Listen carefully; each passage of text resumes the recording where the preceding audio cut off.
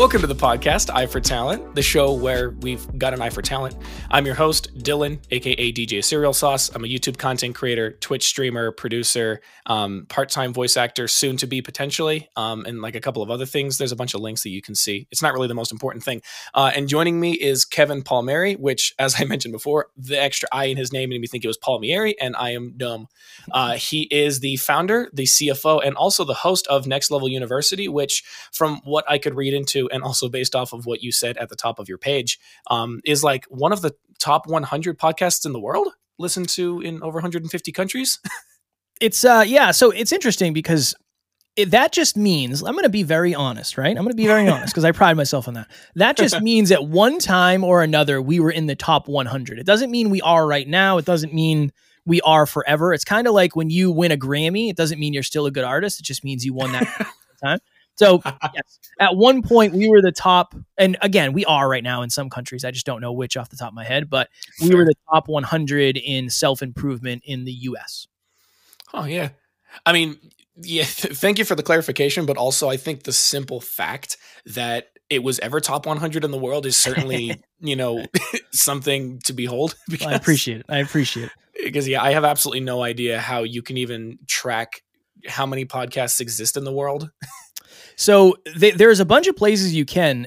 The interesting thing, I think there's like 3.5 million that have been created, but there's only like 250,000 that are actually in production, which just is consistent production. Yeah, which is just, it shows, I mean, think of it this way. How many artists are there that make music versus how many artists are there that actually make money?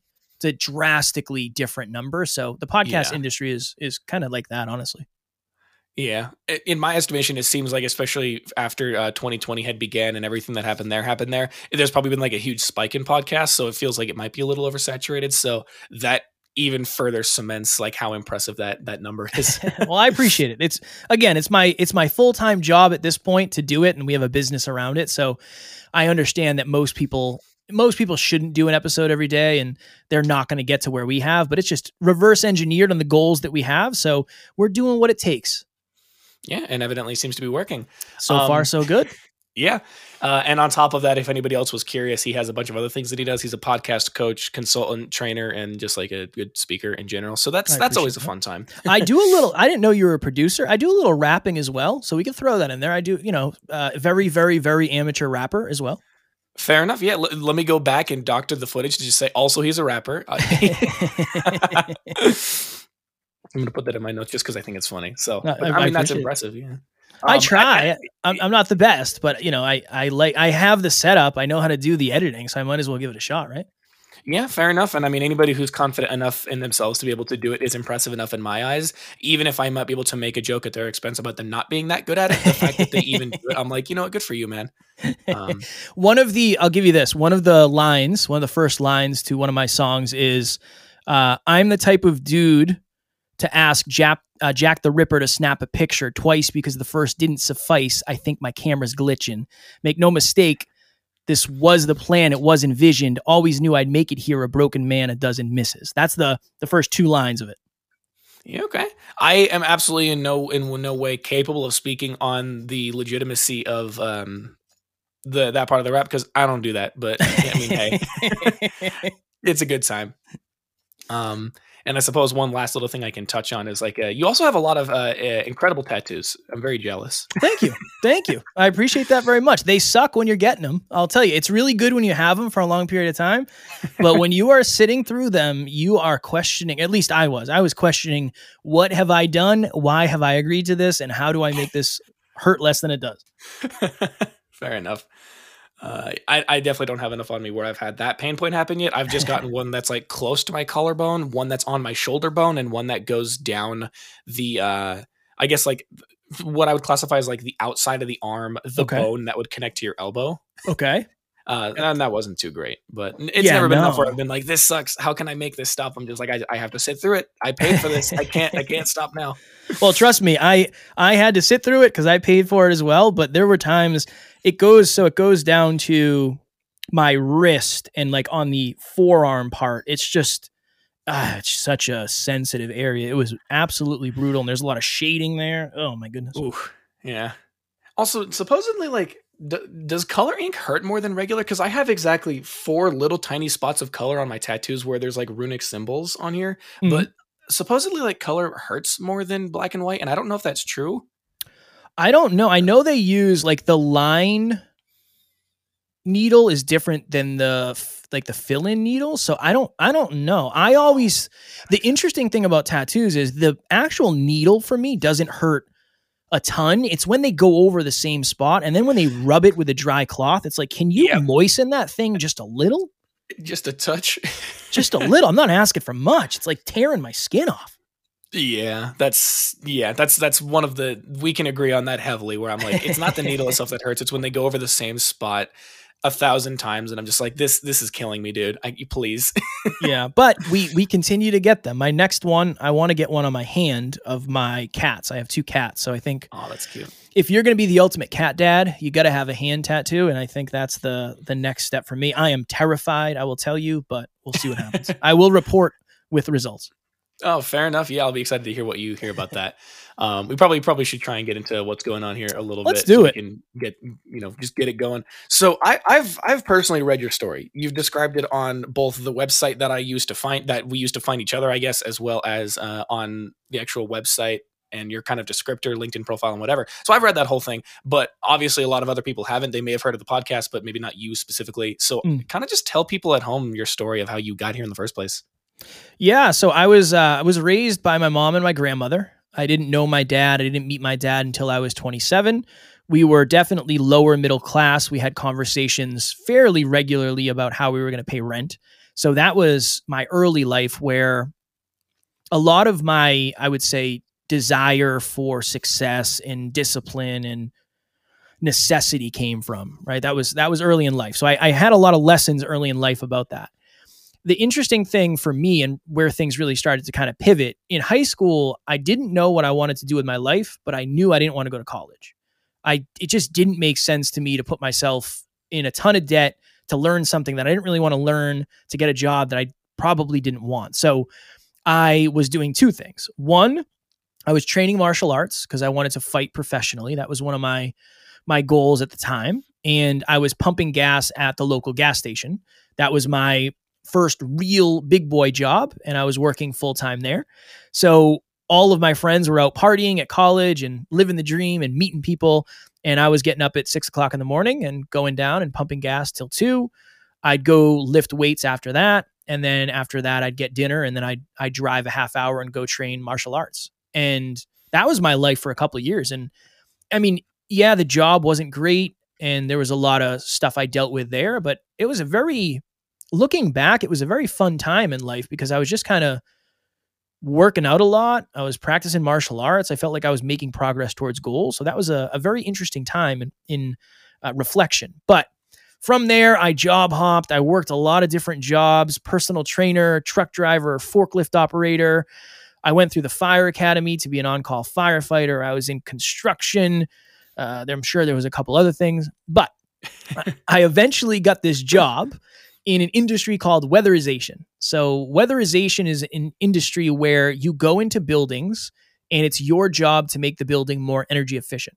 So if you're working in a home, you're working in the attics, you're working on the windows, you're working on the doors, stuff like that.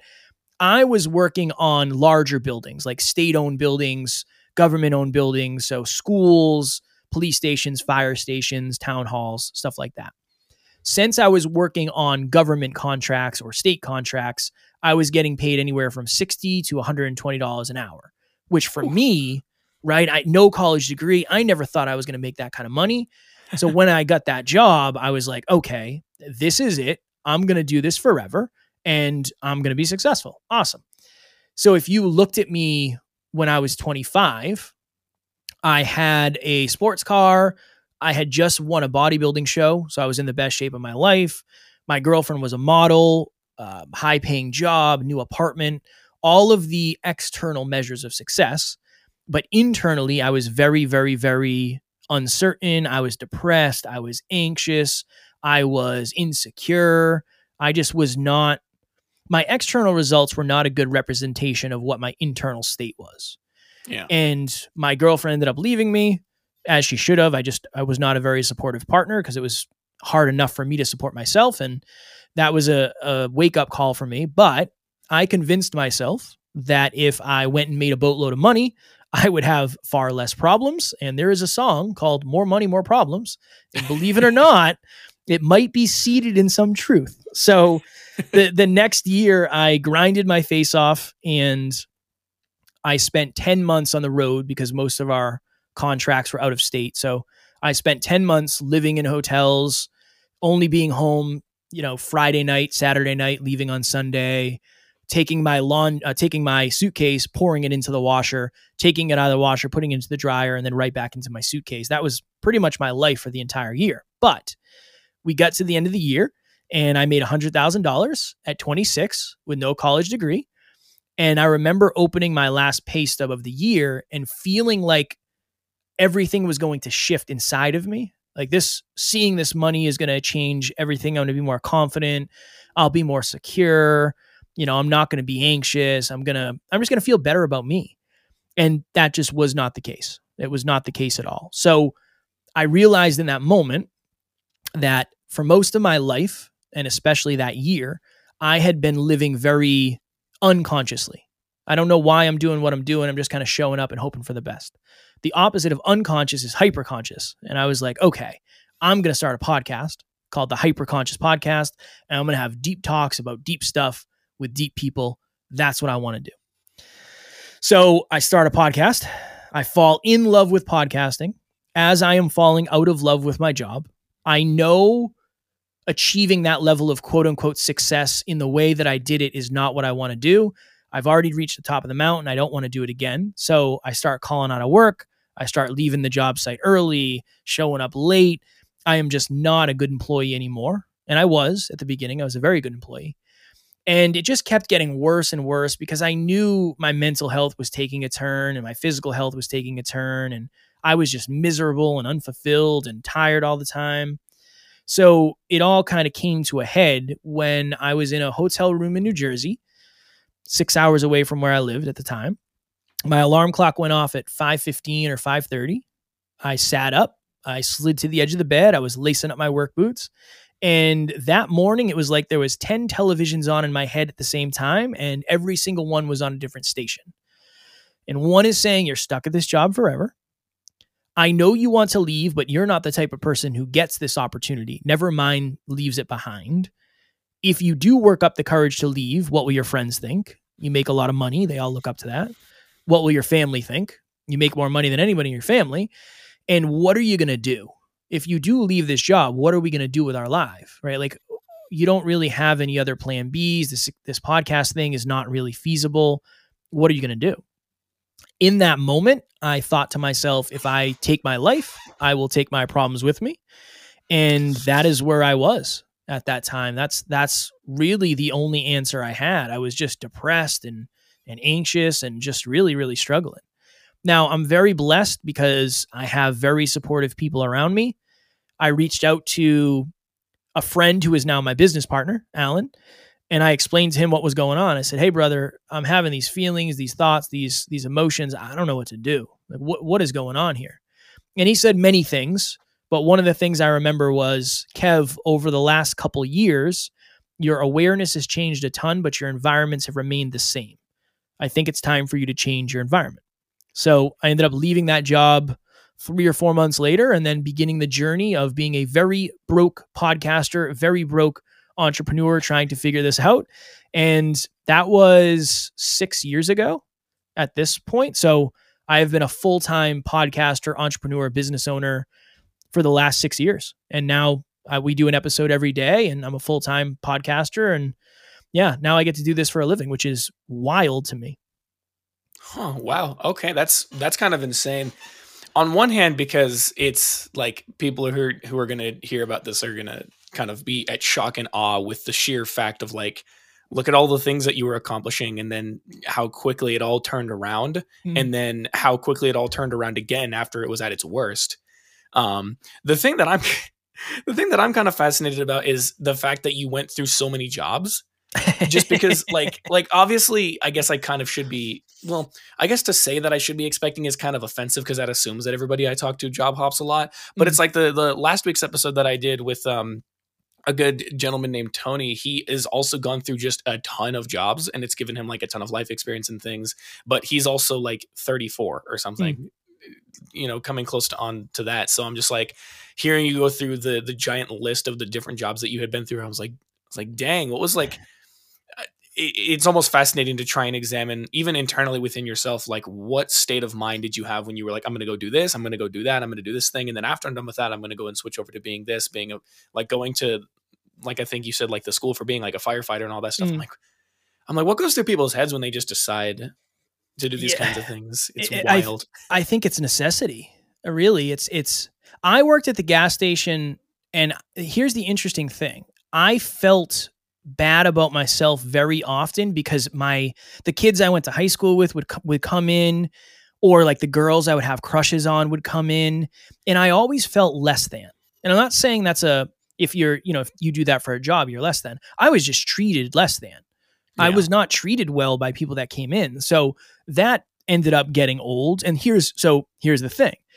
When you do that for a couple of years, you start to get a little bit more awareness of, oh, okay, I'm not going to do this forever, right? Yeah. Like this probably isn't my forever thing.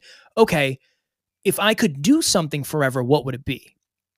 That for me was personal training. It was like, I'm into fitness. I love to coach people and train people. All right, cool. Let me do that.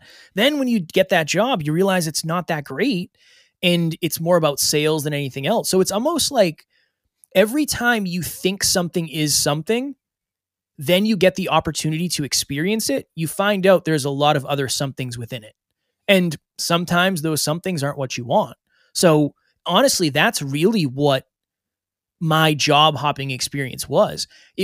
I was always attracted to the shiny parts of the job.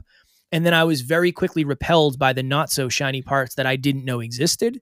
And then it was like, okay, well, this isn't it. Like, what do I really want to do? And eventually it was like, I want to go to the fire academy. That would be really cool. Right. And then you learn at the end of that getting a job as a firefighter is just such a challenging thing based on how many people want to do it and the benefits and all that. It's like, oh, I don't know if this is realistic. So yeah, it's interesting. But what I'll say is one of the things that I've always kind of had is when I don't like something and I know it's not serving me, I just move on to the next thing, regardless of if I have anything else lined up. So a lot of those jobs, I didn't even have another job lined up. It was just, I don't want to do this anymore. I'm miserable. This isn't good for my mental, physical, emotional, spiritual health. I'm going to go figure something else out.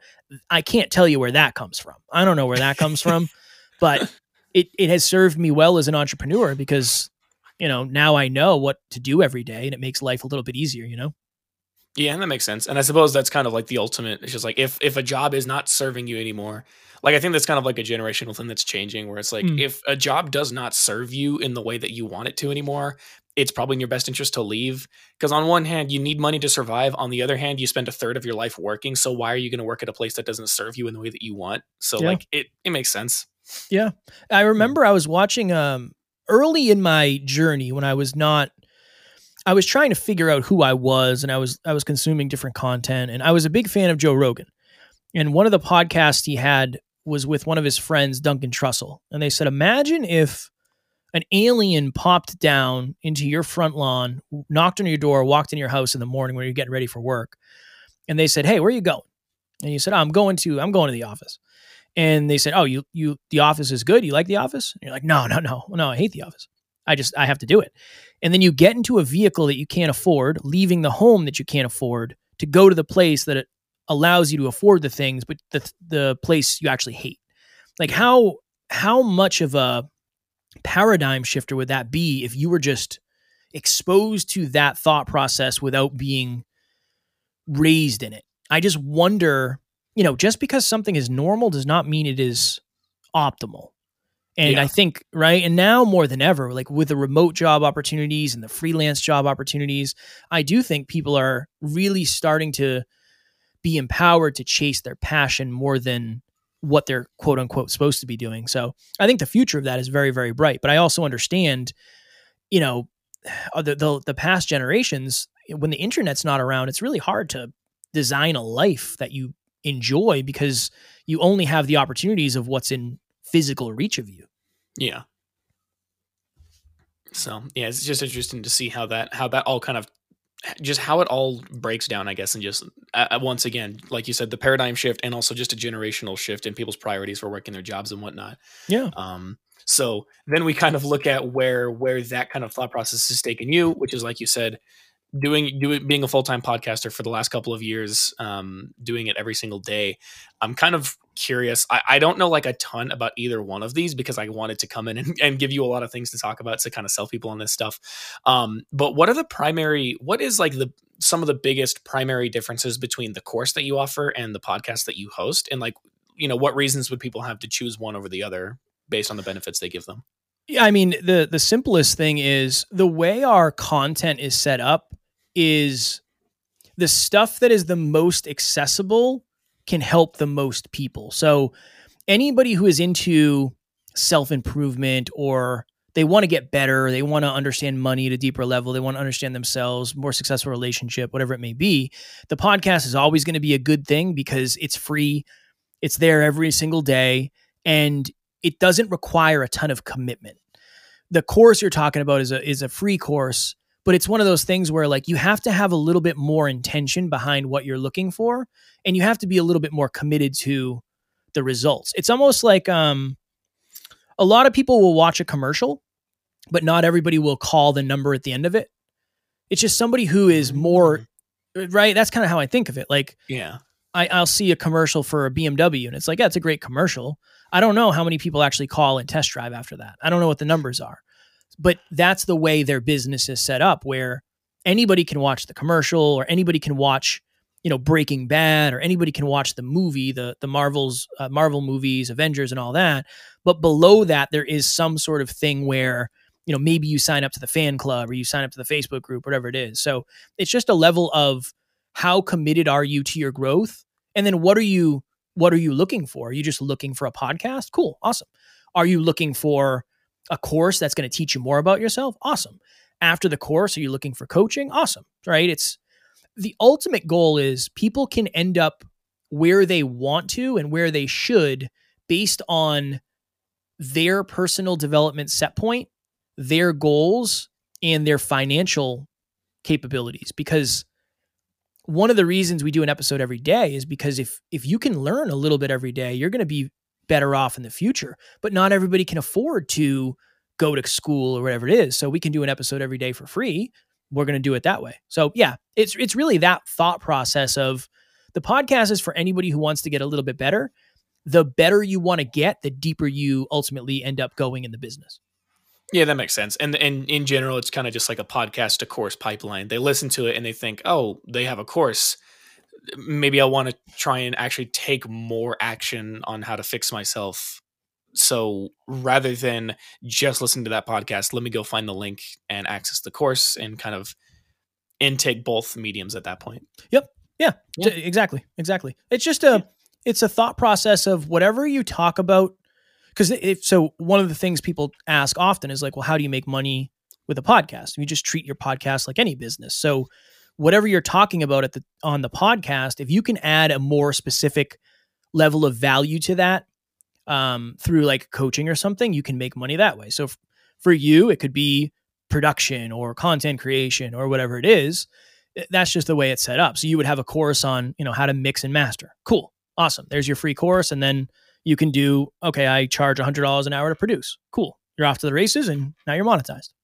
Yeah. And you use the podcast as a means of just almost as if like your de facto advertising of sorts. Yep. Yeah. It's value driven. I'll say value driven marketing and really good audience and community building is really one of the benefits. Yeah. Yeah, no, that all makes sense. This next question that I have, I kind of, so at the beginning of the last question I asked you, you were saying like, you give just general advice that is just helpful in general. You can just bring a lot of people in because a lot of people are interested in helping themselves. So if there's a podcast that is easily accessible to them, that's how you can potentially draw in a lot of people, because while it's not really a niche, it is a thing that a ton of people are really into. So that's potentially how you can get a decent amount of traction going. Mm-hmm. But from your perspective, what do you think are kind of like the top 3 things that have accelerated your success? I'm obviously not asking for like, what are some trade secrets? Because frankly, I'm gonna do my own thing. Just like, in your personal opinion, what do you think has increased the traction of your podcast the most? Number one is we really, really, really know our audience well. Not just like, it's a 25 to 50-year-old person. Like in the very beginning, I would literally just give out my phone number and I would FaceTime with our listeners. Oh, and damn. Okay. Yeah, it wasn't, there was no coaching. Like it wasn't for money. I wasn't even coaching anybody. It was just, oh, you listen to the podcast? All right, cool. What are your thoughts on hopping on a 15 or 30-minute FaceTime? I just want to get to know you. I just want to learn about your experience as a human and what you've gone through. That was one of the best things we ever did, just because it gave us a lot of data on the listeners. That's one. The second one is we don't miss. That's a big thing. Like, again, I don't expect anybody to do the amount of episodes that we do, but even the clients I have that don't miss are always going to be more successful than the ones that do. So it's just that consistency. It's very hard to beat somebody who just does it longer and more consistently than you. Yeah. And then I would say the third thing is we've been treating it like a business since the very beginning. So right now we have a 17-person team, and even in the beginning, like a couple of years in, we had people who we would coach and they would help us. So we would just coach them for free and they would help us. So yeah, we've been treating it like a business for a long time. And that's really served us because it's not just a podcast, right? Obviously, I have to improve my speaking and my backdrop has to be good, my audio quality and my video quality, all that. But what you do before the podcast and what you do after the podcast are just as important as the actual episode. And that's something we've been really trying to figure out and master for the last 6 years. So I would say those are probably the big 3. Huh. Okay. Honestly, I don't really know what I was expecting because in my estimation, everybody that I've interviewed so far, probably barring you and Tony from last week, none of these people have like successful podcast. They have successful content in their own aspects, YouTube, like Twitch, voice acting, things like that. But obviously a lot of people don't do podcasts. So I don't really know what I was expecting when it came to an answer for that. But I think that's very like, if I had to spend 10 minutes with myself to think about what would potentially increase, like what would drive the primary success of any given podcast, especially that first one is not one that I would have expected. Most people don't. Yeah. Yeah, most people don't. The truth is it's hard and it sucks. That's why most people won't do it. We call it scaling the unscalable. I've been screwing this up so often recently. I need to get better at this. But for a long time, anybody who followed me on social media, I would send them a custom video. Hey, Dylan, thanks so much for the follow. I appreciate it, my friend. Congrats on the new house or whatever is actually happening. If there's ever anything I can do, just please reach out. And people were blown away that I would take the time to do that. But I want to form a real relationship. I don't want it. I don't want you to just follow me. I don't want you to be a follower. I want you to be a family member. That's what we're trying to create. So, but I also understand that for a lot of people, they think that's a waste of time. I probably would too if I didn't understand the importance of real, authentic relationship building. So it's interesting how some of the most valuable things you can do are usually the most challenging and sometimes the ones that have the most resistance. It's interesting how it's set up that way. Yeah. I mean, it's like the thing that a lot of people say where it's like, the hardest things are the ones that are the most worth doing or something to that caliber. Yeah. So it's true. I guess it makes sense. Yeah. Yeah, it's true. But it's that. Because if I was in your shoes, I'd be like, the hell, you think I have all this time to be FaceTiming people left and right? It wouldn't even be like that sounds dumb and like a waste of my time, but I'd be like, do you think I have the time to do that? But I mean, evidently you made it work. Full disclosure, in the beginning, I was a lot less busy than I am now. So I couldn't use time as an excuse back then because early in business, there's not a lot going on. You're building it and you're trying to figure stuff out. But now it would be really hard for me to do that just based on the schedule and everything we do. But still, that's the interesting thing. Who's your favorite artist, Dylan? Like musical artist? Musical artist. Okay, let me think. You ever heard of Dave Matthews Band? Of course. Oh, all right. Fair. Actually, sorry, it's side tangent. I guess please. I should have expected that because I was looking at their Spotify numbers because my parents got me into it when I was like, I don't know, in the single digits of age. Mm. And I was looking at their Spotify stuff and I was like, dang, they have 2.8 million followers. I didn't know they were like huge like that. So I should have expected that, but Yeah, they're very big. Okay. Imagine if is his name Dave? Is the lead singer? Is his name Dave Matthews? Imagine if he sent you a video on Instagram and said, "Hey Dylan, I saw that you shared one of our songs recently. Thank you so much, my friend. I appreciate you being, such a loyal Dave Matthews Band lover." You would never, ever, ever look at that band the same. Ever. Yeah.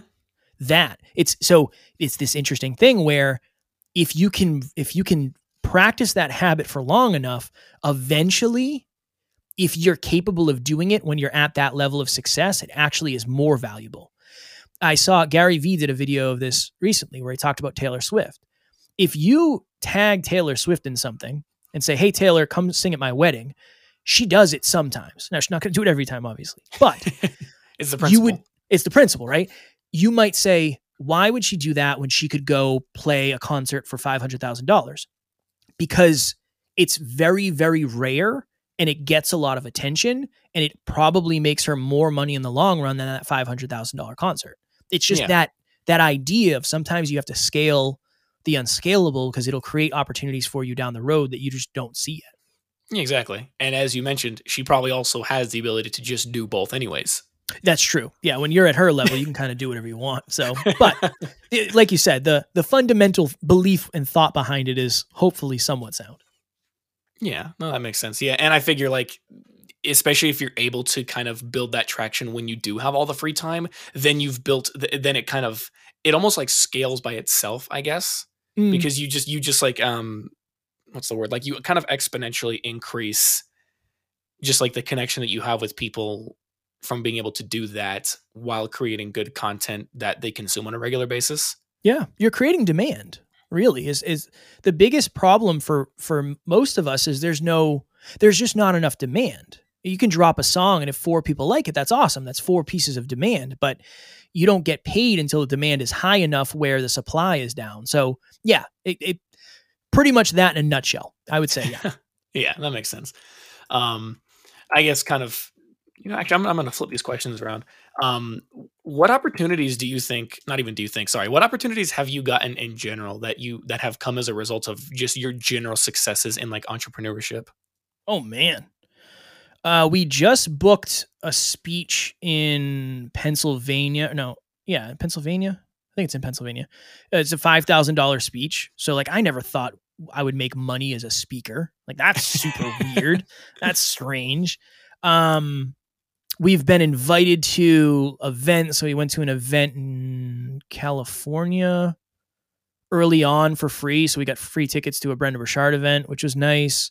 We've been able to like interview some really cool people in some really nice places. One of our guests lives in Malibu on the ocean and she like invited us into her home and we set up all our stuff.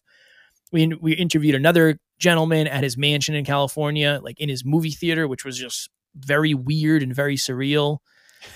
We're able to host our own events now, which is something I never really expected. So it's mostly the opportunity. A lot of the opportunities we've had are to meet people that we just wouldn't have access to.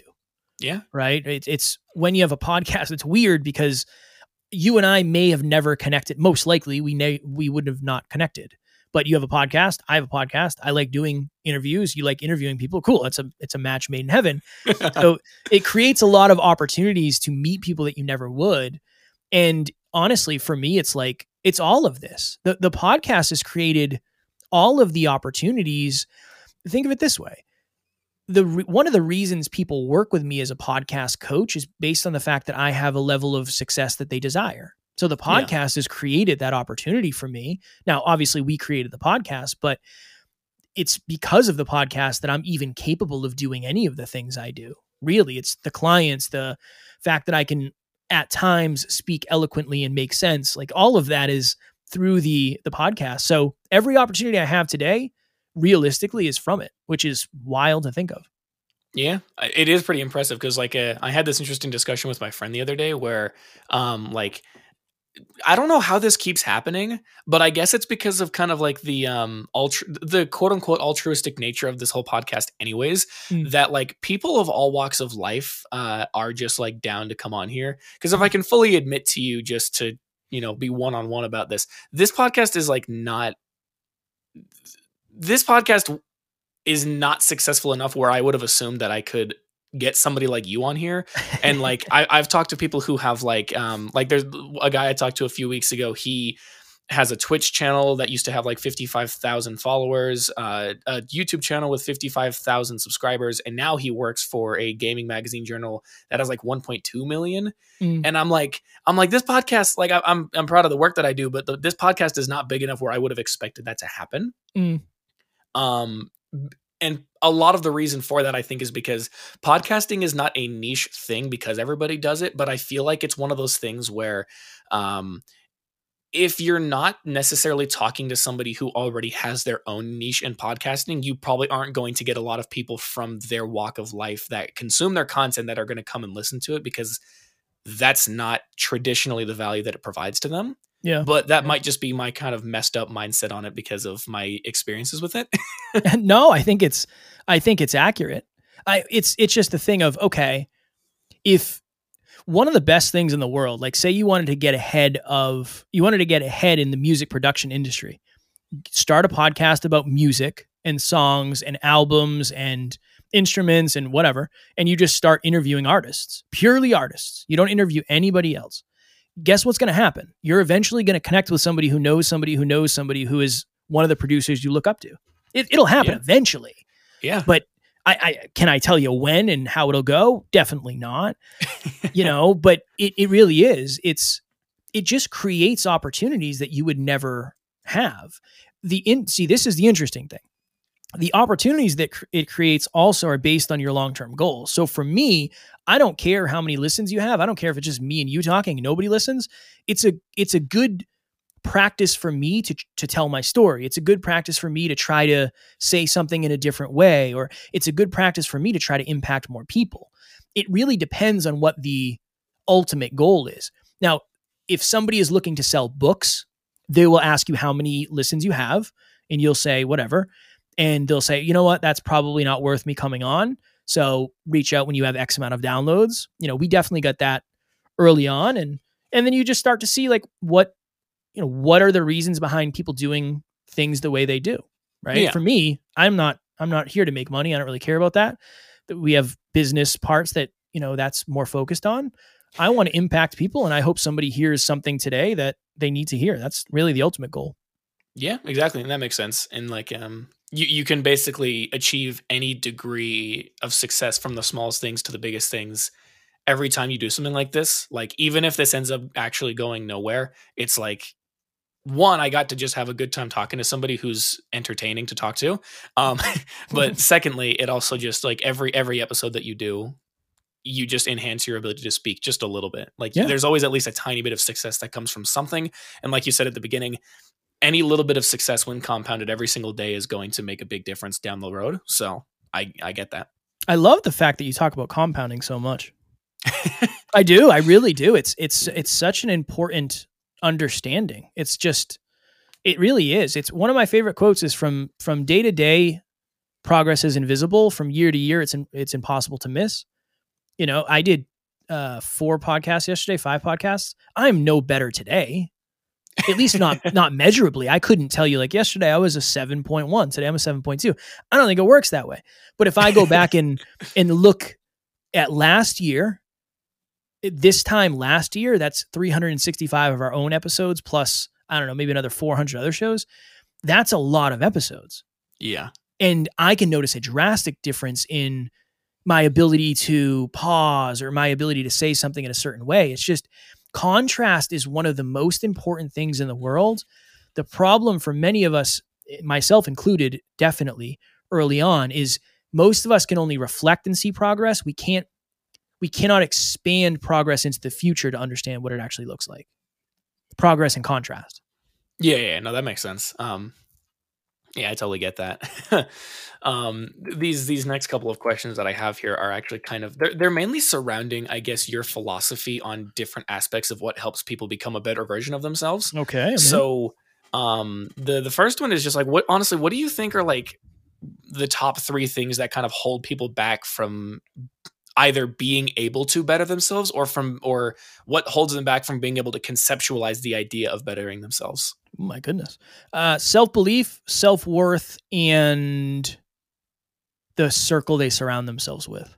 Those are based on all the studying we've done and all the coaching. Most people have an inaccurate understanding of their self-belief. So when I say inaccurate, I'm not saying they have low self-belief or high self-belief. It's just not where it should be. Yeah. And I think that's just a product of being a human being, because it's very hard to understand yourself to that level. So if you do not believe you can accomplish something, you won't try, and therefore you'll never get the result unless it's by accident. If you believe you're capable of doing anything, oftentimes you don't try anything because you think you could just do it, and then you don't get any results. So that's high self-belief and maybe low self-belief. Self-worth, low self-worth, you don't think you deserve success. High self-worth, you think you deserve it without having to work for it potentially. That's a dangerous place to live, right? That's not going to breed success necessarily. And then success is hard enough. Getting to the next level of your life, leveling up, whatever we want to define it as, becoming the best version of yourself, that's really hard if you're surrounded by people who are afraid of you becoming the best version of yourself and unconsciously holding you back or consciously holding you back and making fun of you for investing in your growth and, oh, you're going to meditate now, and, oh, you're reading books now. It's really hard to succeed in anything when the people around you are the biggest resistance. So I would say self-belief, self-worth, and the community of people you surround yourself with. Yeah, that's pretty cut and dry. That makes sense. It's especially the thing of like, you spend the most amount of time with yourself and you spend the most amount of time with the people that you surround yourself with. So, Yeah. you know, any amount of shenanigans that end up interfering with that, or I guess any shenanigans that get put on those things that interfere with your ability to do that is obviously going to breed not so good results for yourself. Yeah, it's simpler in the beginning because you don't have to work on as many things, right? It's like, I don't know if I have a good analogy for it. In the beginning, you're trying to make a pizza. It's like, okay, I have the recipe, I have the ingredients. Then as you become better and better at making the pizza, then you add different toppings and you cook it in a different way, and you have your tips and your tricks, and it's like, oh, this is what I do to make it super crispy on the bottom. But in the beginning, you're just worried about making a pizza. It's like, I just need to make a pizza that's edible. Eventually, you can tack on and say, well, then self-awareness, right? Like understanding yourself when you get triggered. Where does that come from? Okay, why are you insecure around certain people? But those are just layers of understanding.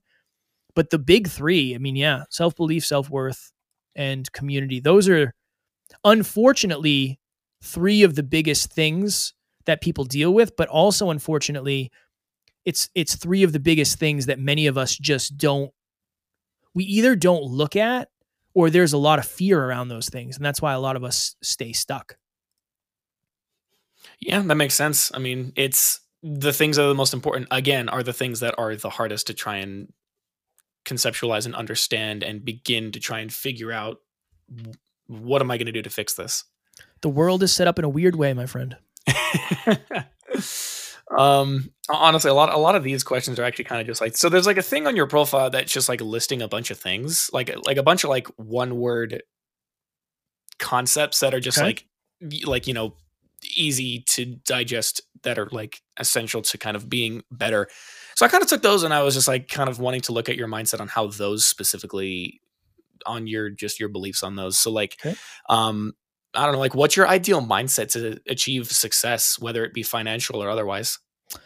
Oh man, failure is not only likely, it is necessary. And if you can understand, and this takes time, this is the mindset. It takes time and time and time. If you can understand that the failures are more valuable than the successes because the lessons are hidden in the failures, you are off to the races. That has been a huge understanding for me.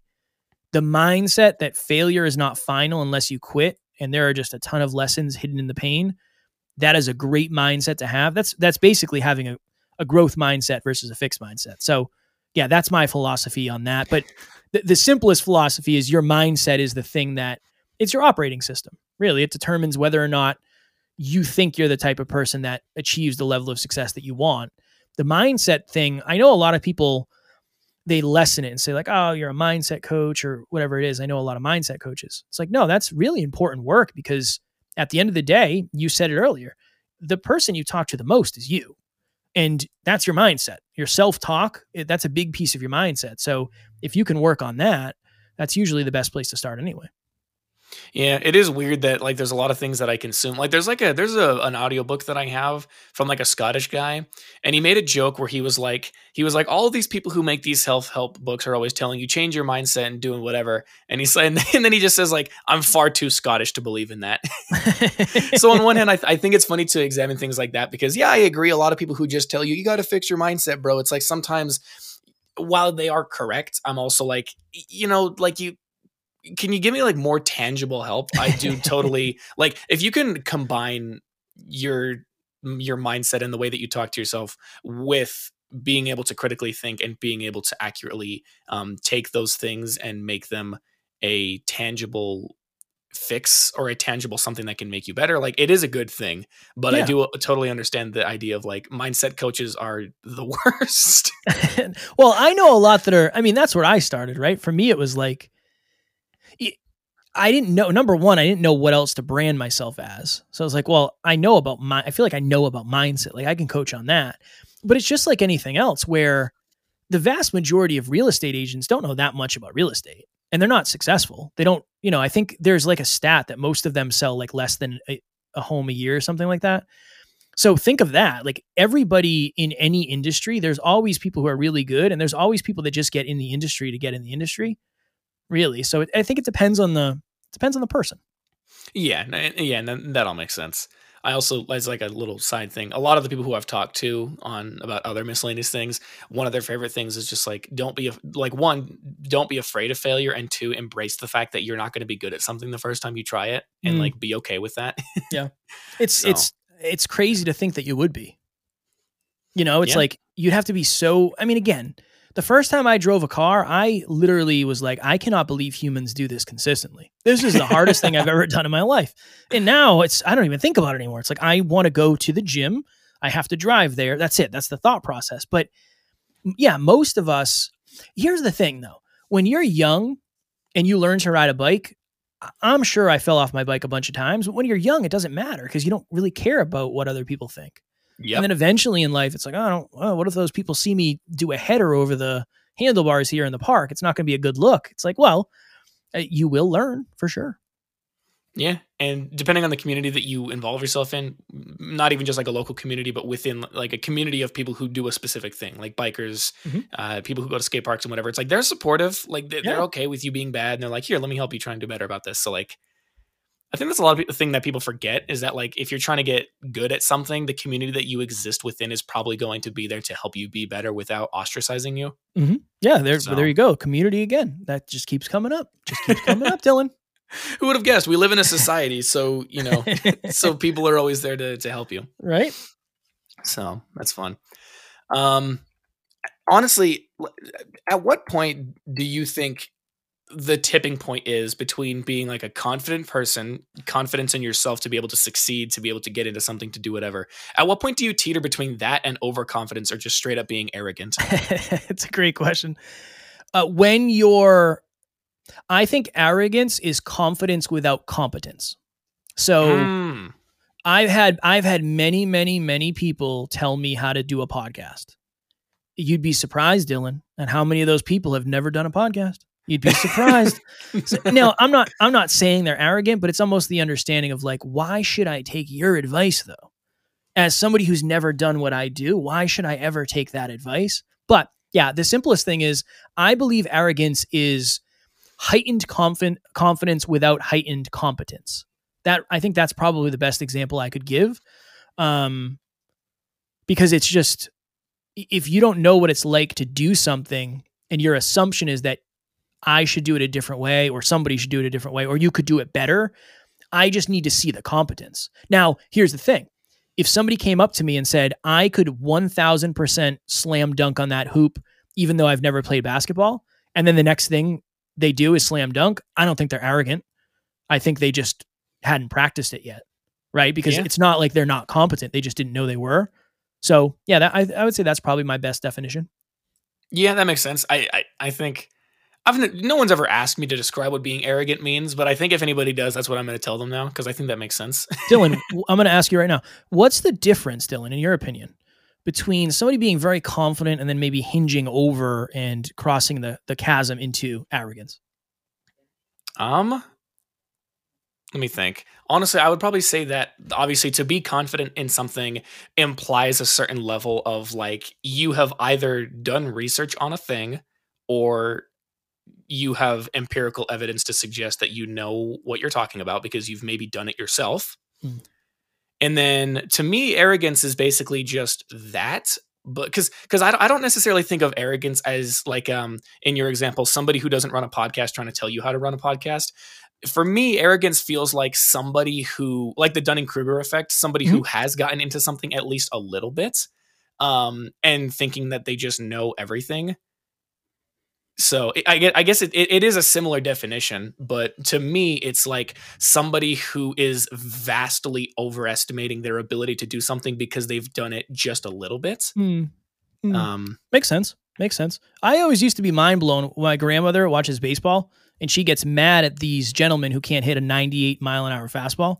She's like, "Oh my God, how could you miss that?" It's like, well, it's harder. It's probably harder than you think, Mima. You know, it's probably. I don't really think that's arrogant, but like maybe it's not toxic arrogance, but I think that's a little bit arrogant.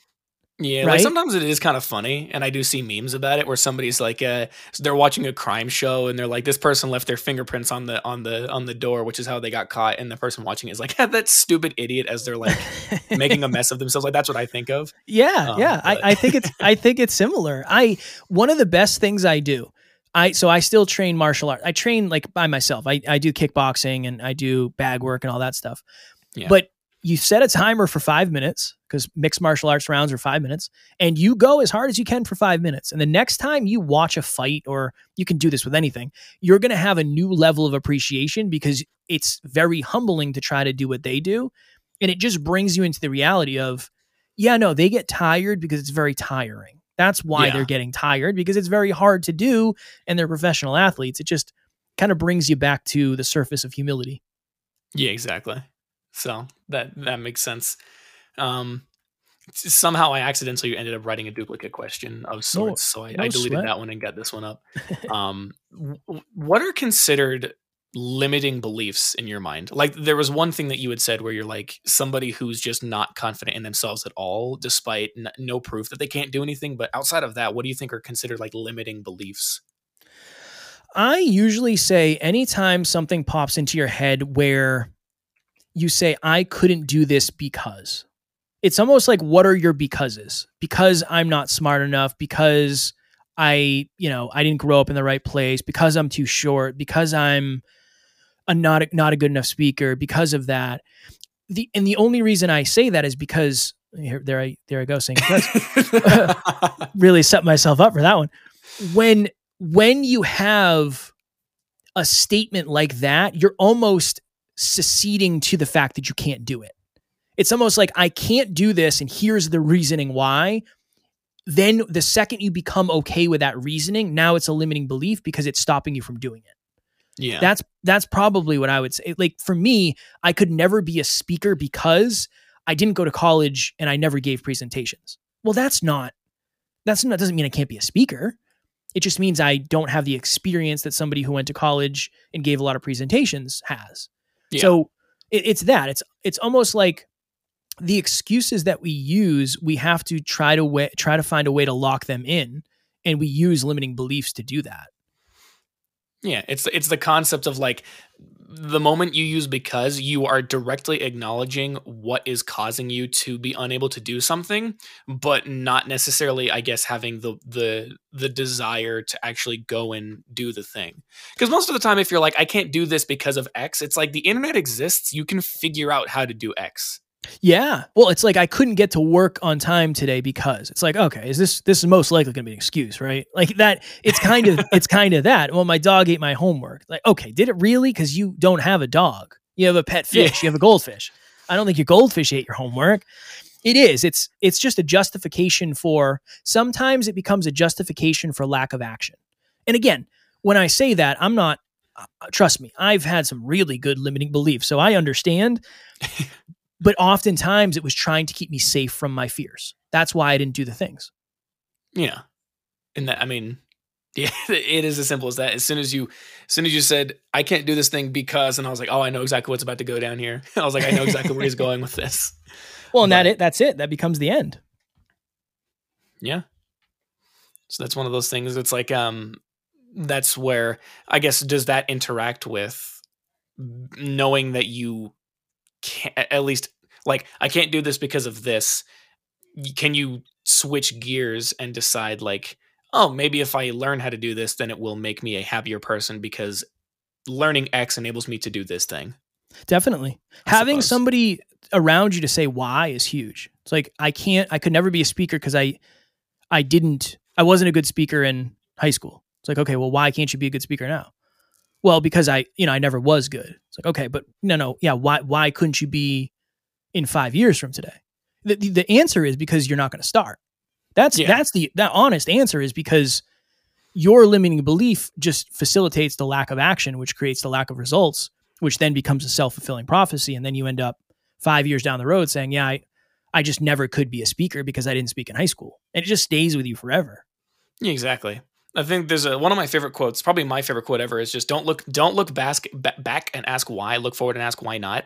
Where it's like, why not learn how to do this thing so that I can, stop wallowing in the fact that I can't do it or something. Yeah, that's a great quote. Very philosophical. Yeah, it's a very good quote. I guess kind of the last question I would normally ask is this: is there any additional details that you wanted to give? But I was also kind of just interested in seeing, like, why did your manager decide to reach out to me? Like, what about my podcast was interesting enough that they were like, you know what, get him on here. So our thought process behind that on our team is, if there's somebody who seems like they're a positive person and they're doing good in the world, we're all about perpetuating that and trying to add value to it. So, like I said, I don't care about the number of downloads. There's a reason we don't ask, right? I don't care. For me, if you're somebody who's trying to do good in the world and you seem like you have a good vibe and you're positive, anything I can do to add value to that mission is something that is aligned for me. And that's kind of literally, that's the process that we go through. Yeah, fair enough. Well, I do appreciate you coming on and doing that. Cause I mean, yeah, it was a good talk to kind of hear just what's going on. And one of my favorite things that I enjoy doing is looking at somebody who does something that I do on a more successful level and figuring out how they do things. And not because I want to copy them, but just because I'm curious, like, what make up the differences between how I do things on my show or my YouTube channel or whatever versus the other person. Of course. It's always good to see. It's very interesting. Just because we're a little pressed for time here, I'm going to have to kind of do a hard cut. There's no way to bring it back down and come back into this. But I guess, I don't know, thank you so much for coming on here. It was a good time. It helped me get up bright and early in the morning so I can get this taken care of. I'm going to have a bunch of links that I'm going to punch in the description of this when it comes out, but I kind of want to just hear where people can find you, any links you can provide. And if you could just give me those links so I can provide them, then we'll be setting on our way. 100%. Yeah. I would just say, search Next Level University, the podcast. That's the best place to find me. It's on YouTube or on all the podcast platforms. Again, it's free. It's the best place to start, and you'll learn about us. So you can kind of take it from there if you're interested in more. And then I'll email you the rest of the links, Dylan. Cool. That sounds good. All right, cool. Yeah, I guess that's kind of a wrap. That's where you can find him. The links will all be in the description, so I can keep things pretty easy and concise for you guys. If anybody is interested in what I'm doing, which you came to my podcast for a reason, you can just look up DJ Cereal Sauce on anything: YouTube, Spotify, Instagram, TikTok if you really wanted to, Twitch. Sometimes there's no spaces, sometimes there are spaces, and sometimes there's underscores. And if you can't find me, I probably don't exist on that platform. Go look at the links in the description once again, and do better.